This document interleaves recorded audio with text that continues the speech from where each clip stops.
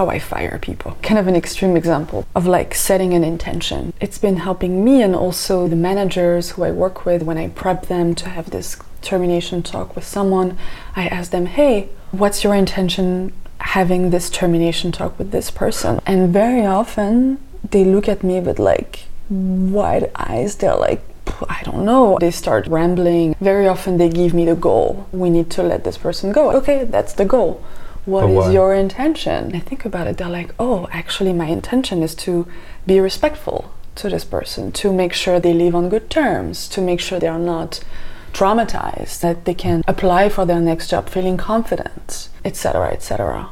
And so all of a sudden they feel empowered. They're like, oh my God, yeah, if I have this intention, it's not that nothing can go wrong, but I always have this anchor I can go back to. Even if the conversation goes wrong and the person is upset or starts crying or whatever, I can always say, I'm doing my best and I know it's difficult, but I want to let you go gracefully, as peacefully as possible. And I find that it helps. Because often when you're a manager, you have to do those things that are just super uncomfortable, that no one wants to do. Who wants to fire someone? No one. It's horrible.